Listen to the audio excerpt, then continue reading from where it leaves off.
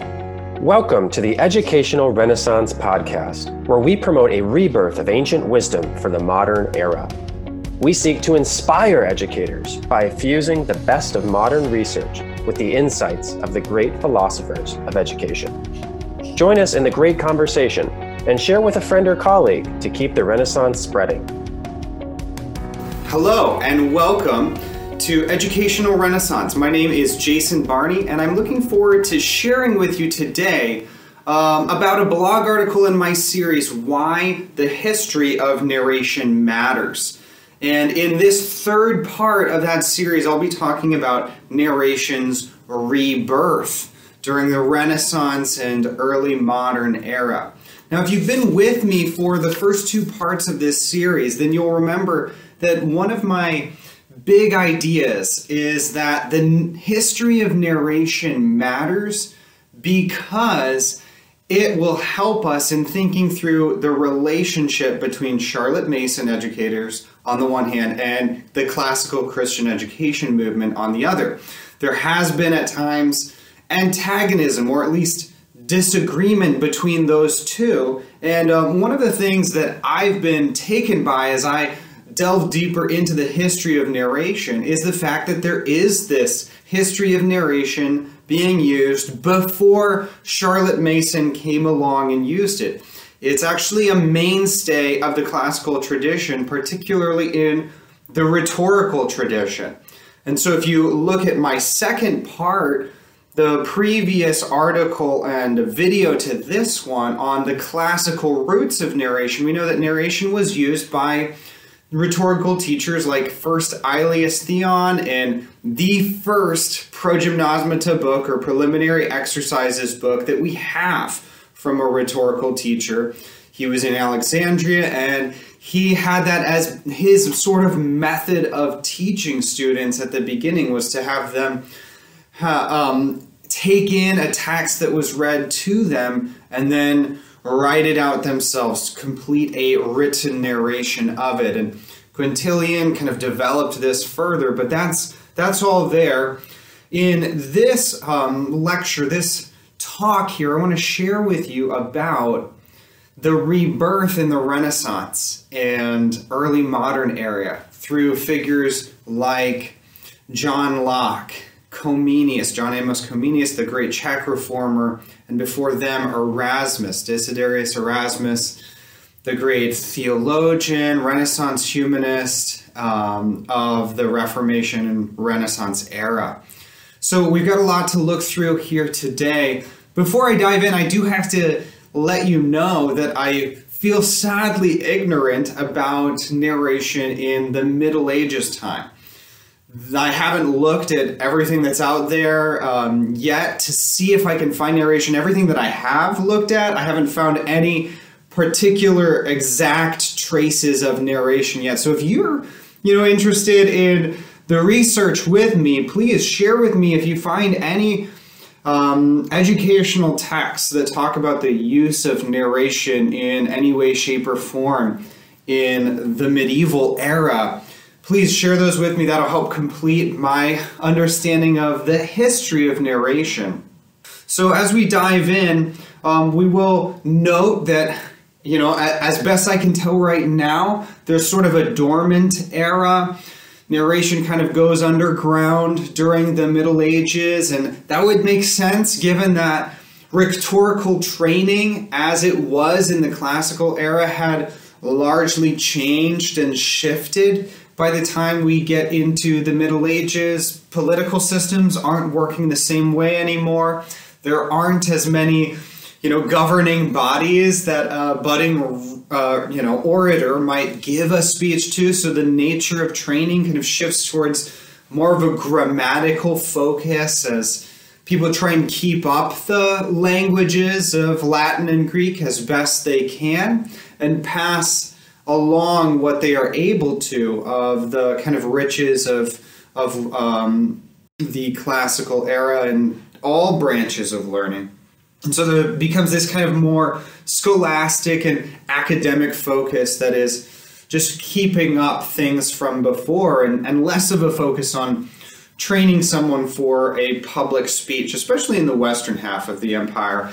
And I'm referencing George Kennedy, the great classicist from the University of North Carolina, and one of the kind of foremost scholars on rhetoric of this last generation here, for that kind of general understanding of what happened for rhetoric during this time period. And so we'll move then to the first stage of narration's rebirth in the Renaissance era, as all these texts are coming in, as people are returning to the sources ad fontes and, taking in all that there was from the classical era, kind of finding a new interest in it. It makes sense that we would see narration being kind of reborn and reinterpreted or applied to the new situation of Renaissance education. And so in our first stage, we'll look at Desiderius Erasmus's take on how narration should be used. Desiderius Erasmus lived from 1466 to 1536. I'm indebted to Karen Glass for pointing me to this quotation and the one from Comenius as well. So if you haven't picked up her book, Know and Tell, The Art of Narration, I would recommend that to you as a great resource, especially for home educators. But Erasmus is this wonderful Renaissance humanist, and I had the opportunity of diving into his work concerning the aim and methods of education to see, when he recommends narration, what does it look like? What's the context for him? And I was just struck in reading through the kind of chapter leading up to his recommendation of how like Quintilian really he was. He's encouraging the same sort of attention to detail of the classic texts, these great authors that have come before, and he wants the teacher interpreting them to the students, pointing out grammatical details and helping them get it. And he does endorse Latin and Greek, as would be expected at this time, as the kind of main sources of all the important knowledge that was then available. And he's pushing for them to be learned fully so that a student can learn to speak and read in, say, Latin as the kind of foundation of their education at the beginning. And so he's got exercises for composition in response to the classic text that the teacher has chosen. He wants the teacher assigning these exercises in a way that has the student imitating them. So even there we have a sort of connection to a narration-like response, though it's more focused on composition exercises, the more challenging and detailed kind of synthesis of taking what's from the text, but then making it your own more fully, not just narrating. So he says, for instance, that the master or teacher in the course of his reading will be careful to note instances which present themselves as models suitable for imitation. So the idea here is that as the teacher's looking through and finding the right curriculum and getting ready to put it before his students, he's going to find the best passages and then put them forward for students to imitate in composition exercises that they are engaging in. We could see this as a type of narration, even though in many ways it is a more refined kind of form of it that he's already jumped to. He also wants them to be doing similar things to Quintilian. He's actually referenced Quintilian at the beginning of the chapter where he later talks about narration. He says, as regard to the rudiments, learning to talk, knowing the alphabet, I can add nothing to what Quintilian has laid down. So we know that Erasmus is reading Quintilian. We can imagine that he picked out his idea of narration right there from Quintilian. So this is a great example of a rebirth of narration.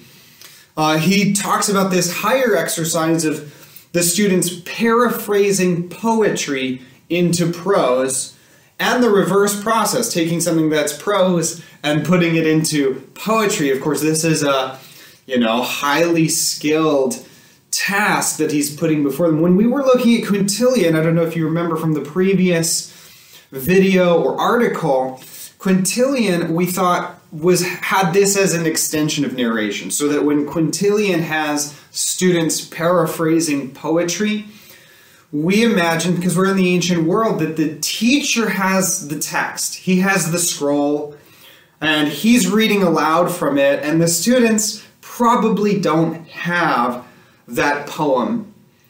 I suppose we could imagine them writing it for themselves. There may have been times and places where it was possible for students to own all the texts, but in the ancient world, texts are costly. That is not necessarily realistic. So my assumption is that what Quintilian has students doing is a verbal memory exercise where they are actually hearing the poem out, taking it in, and then trying to write their own paraphrase in prose of the content of that poem as a kind of developed exercise for them. With Erasmus here, I think that it's actually the other way, that students have copies of the text. And one of the reasons I have that as my hypothesis is that we know we have come to the stage where we have a printing press. About 20 years before Erasmus's birth, the printing press, Gutenberg's press, was invented. And even without that, we would know that text would be much more widely available and cheap in Renaissance era Europe. You can see kind of the numbers of manuscripts just going up. They have the wealth and ability to have more and more text. So I think that the nature of this exercise, where Erasmus even talks about having students translate a text that they have from Latin into Greek and then back into Latin, or from Greek into Latin and vice versa. And I just imagine that's right connected in the same context that Erasmus envisions his students having the text in front of them and performing these sort of composition, translation exercise that are honing their rhetorical abilities in the specific kind of writing literate focus that we would expect in the day of the Renaissance. So we've got those few details there. Of course, what Erasmus actually says about narration comes after all of this, when he recommends that the students narrate not the classic texts that are being read, but the teacher's lecture. Here's how he puts it. The master or teacher must not omit to set as an exercise the reproduction of what he has given to the class. It involves time and trouble to the teacher, I know well, but it is essential. A literal reproduction of the matter taught is not, of course, required, but the substance of it presented in the pupil's own way.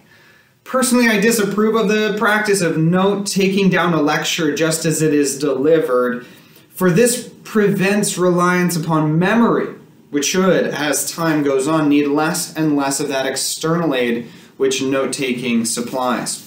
Well, we can see a few things here. First, Erasmus says that it's essential that students narrate. They are narrating in a written form, I assume, because he talks about it involving time and trouble to the teacher, which I would imagine means that they are handing in the written narrations that they have produced after the teacher's lecture on the classic text that they were to read and encounter, and therefore the teacher would have the time and trouble of reading them and engaging in some sort of assessment, maybe some feedback. He does point on it being the substance. So the focus here for Erasmus is on students getting the content by reproducing, and that's essential. They are focused on the content of what the teacher has shared to them, assuming it's necessary background knowledge or introduction to a particular classic text that they are reading. Notice how he does cut off any worries we might have about memory not being helpfully cultivated in the students. We might think of Plato's Phaedrus and that dialogue that where Socrates talks about this imaginary story with the god Thoth in Egypt and the pharaoh, and how, the invention of writing is actually going to harm our ability to remember things. It's an aid to memory, writing, but not helpful for training the memory. So Erasmus has this interesting view of note-taking, that you shouldn't. This is being done in his day, but he thinks that while the teacher's giving a lecture, students should not be taking notes, because that becomes a crutch for their memory, and they should, as time goes on, as they grow older and become more trained as students, they should be able to remember it.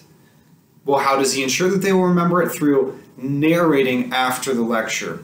So this is an interesting move here for Erasmus. This is our first stage in the rebirth of narration in the Renaissance and early modern era. Our second stage comes with John Amos Comenius. John Amos Comenius was a famous Czech reformer, sometimes called the father of modern education, because of just how far-reaching and wide his thoughts on education were, and how they, in many ways put together the modern school as we know it in its general distinctions. Of course, he wrote this famous work, the Didactica Magna, or Great Didactic, that endorsed this golden key of education that, for instance, Charlotte Mason and Dorothy Sayers, we might say, looked back to as a central principle.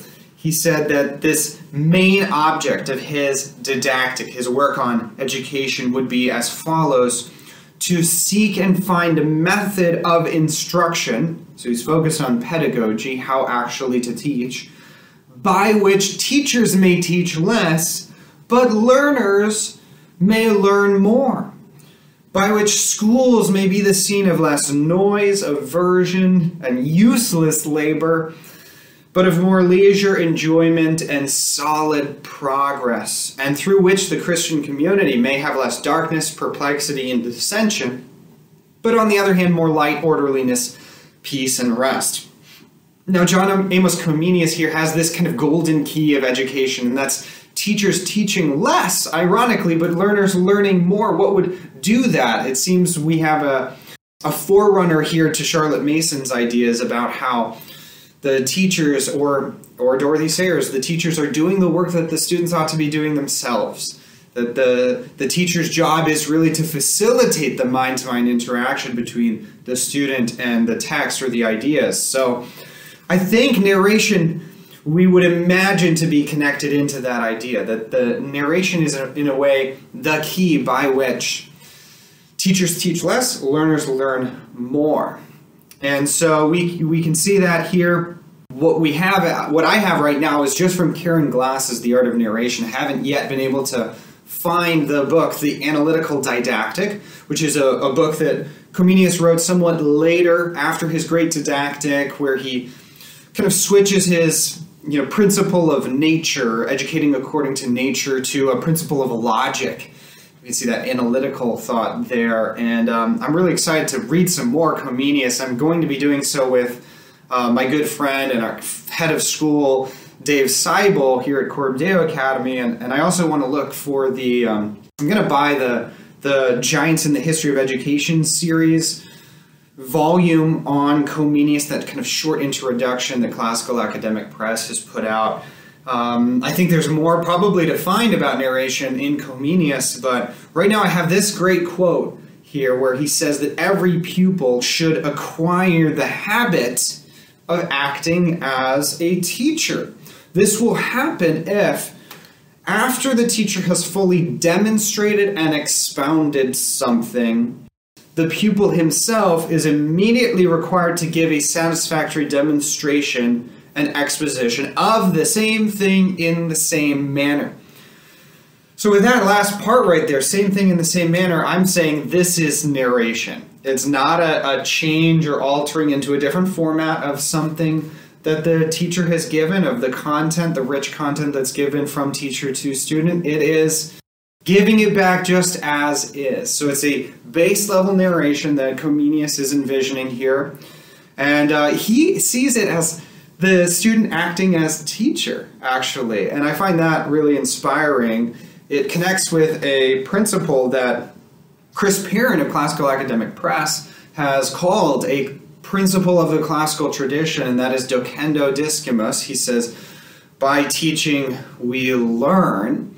By the way, I wonder where Chris Perrin got that, if there's a place where he found that particular Latin phrase, or if he made it up to kind of represent something from the tradition. I'll have to ask him next time I have an opportunity. But this idea of the student becoming the teacher, kind of ironically taking on the role of teacher after taking in something from the teacher, I think clearly embodies for Comenius that principle, that object, that goal that he set out in the Great Didactic of teachers teaching less, students learning more. I think it's also interesting that just like Erasmus here, Comenius is not focusing on narrating a text. I wonder if he's dependent on Erasmus, or if that's just the spirit of the air, that narration would be done not after the reading of a text, but after the lecture, the demonstration or exposition of the teacher. And so that's what we have going on in his perspective here. I think it's also oral narration that's being used here by Comenius. There's no talk of labor to the teacher. There's simply a talk of the student becoming the teacher, and therefore I would imagine them teaching, right, orally narrating in front of the whole class. So we have an interesting kind of set of developments here from stage 1 to 2. Now, our final stage in the rebirth of narration is John Locke, the famous British Enlightenment philosopher. And I think he represents maybe a little bit different stream, where we might see Comenius and Erasmus doing something similar with the narration of the lecture. We have something very different going on with John Locke. But of course, I've already talked about how I think that Locke is looking back at Quintilian just like Erasmus was. I'm not sure I can prove that, but his reference to the fables of Aesop, for instance, and many other kind of themes from the early chapters of Quintilian make me think it's quite likely that he's drawing from that same passage in Quintilian where he talks about narration. Now, for Locke, narration is the solution to a slightly different sort of problem. For him, he talks about how rhetoric and logic were being poorly taught in his day. And as he kind of finally gets nearer, 3/4 of the way through his Some Thoughts Concerning Education, to the topic of logic and rhetoric, he sort of apologizes for the fact that he hasn't talked about them. He's talked about many other subjects up to this point, but he gives his defense. He says the reason is because of the little advantage young people receive by them, logic and rhetoric. For I have seldom or never observed anyone to get the skill of reasoning well or speaking handsomely by studying those rules which pretend to teach it. And therefore, I would have a young gentleman take a view of them in the shortest systems that could be found, without dwelling long on the contemplation and study of those formalities. Right reasoning is founded on something else than the predicaments and predicables, and does not consist in taking mode and figure itself.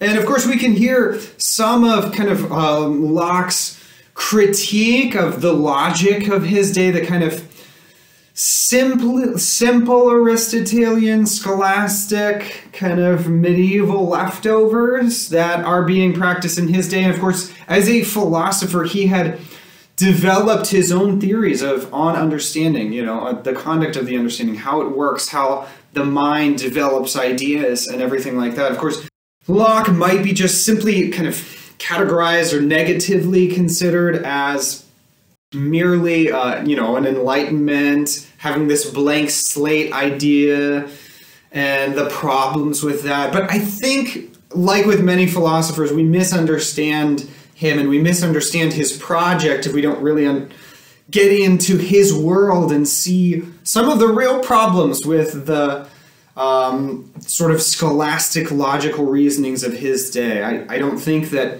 by blank slate Locke is meaning what we mean, or putting that in the context of kind of a theological reasoning. He's talking about where do ideas come from, and the fact that we experience things in the world when we're young children.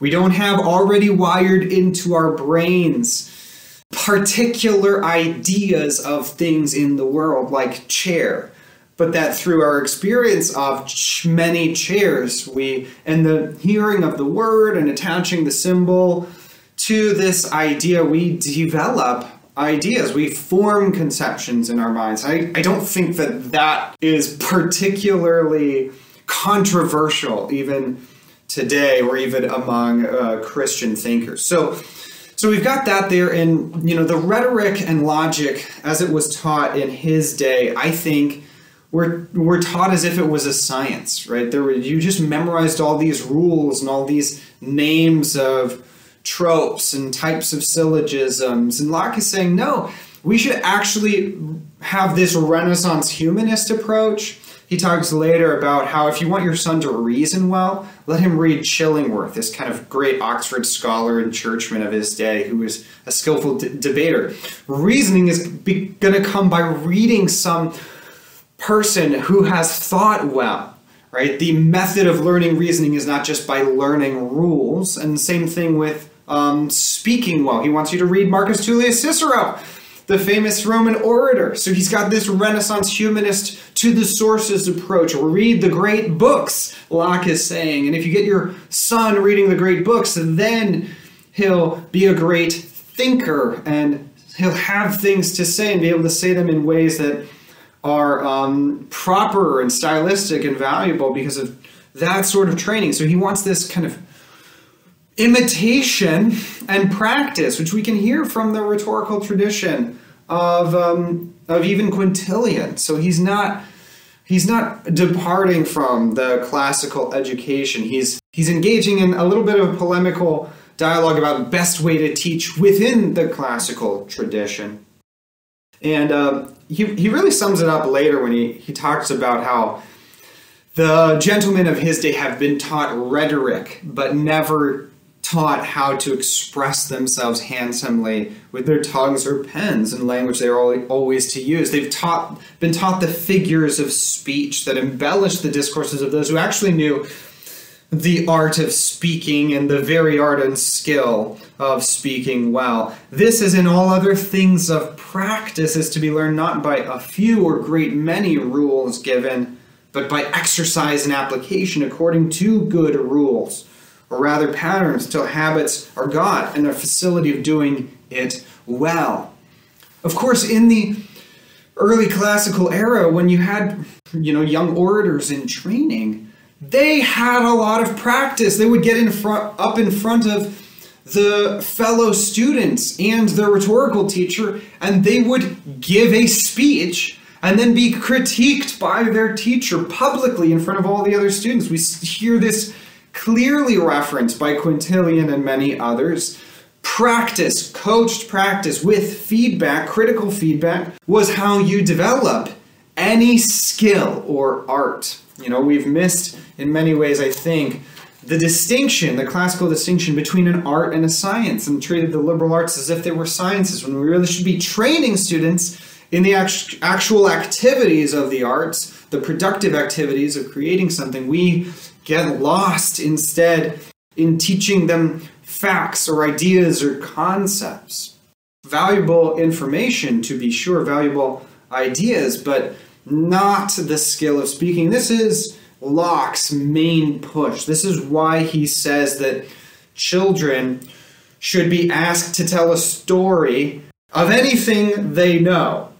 And then the teacher, parent, the father potentially, is to at first correct the most remarkable fault they're guilty of in their way of putting it together.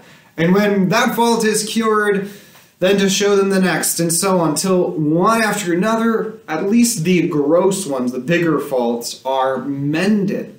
And so Locke here is not focusing on content primarily, and the learning of content with his use of narration. For him, narration is, going back to Quintilian, the way to get the skill and fluency of speaking well.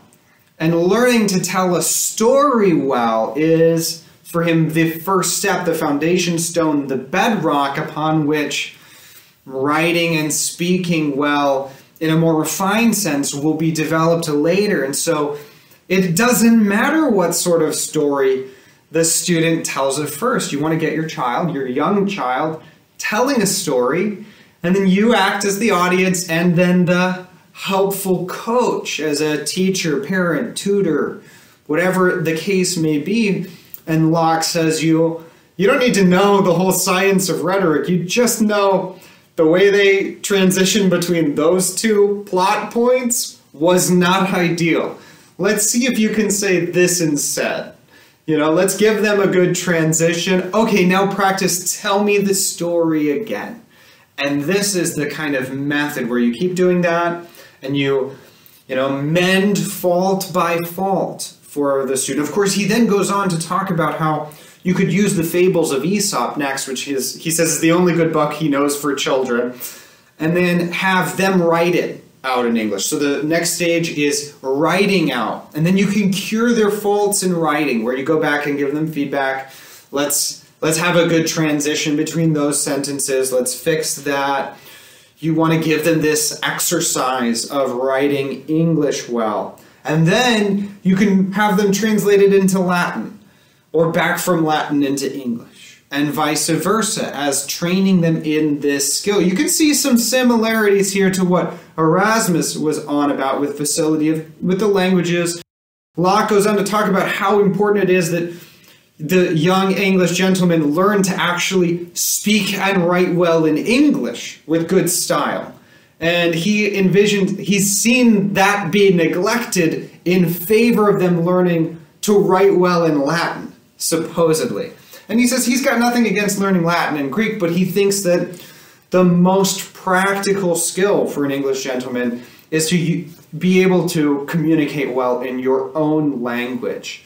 And that they should get as much Latin and Greek as they can by all means, but you can't neglect learning to speak and write correctly in English and then just focus on all these little details of Latin grammar, or even exercises that they had in his day of, taking a Latin poem and, putting it into prose and then back into Latin poetry. And yet this child or student of whatever age can't even tell a good story in front of you, right? I mean, what are they going to do with their life? They need to be able to engage in business and be able to write great letters in English to carry on their affairs or to entertain their friends or communicate well with family. Why not focus on these things as the foundation and let higher attainments in Latin and Greek be the extra or the add-on to be pursued, but after having attained facility in English. So we've got a few great details there. Again, one of the differences with Locke here is that he's really focused on style. He's focused on the skill. Narration for him isn't a means to learn content better. That presumably would happen as the gentleman is reading a lot of material and interacting with his tutor. But he wants narration to be used for developing fluency in speaking and telling and writing correctly with good style. So he's really gone back to that kind of classical root of rhetorical training, as opposed to the shift to focus on content and on a lecture, for instance, that we have in Comenius and Erasmus.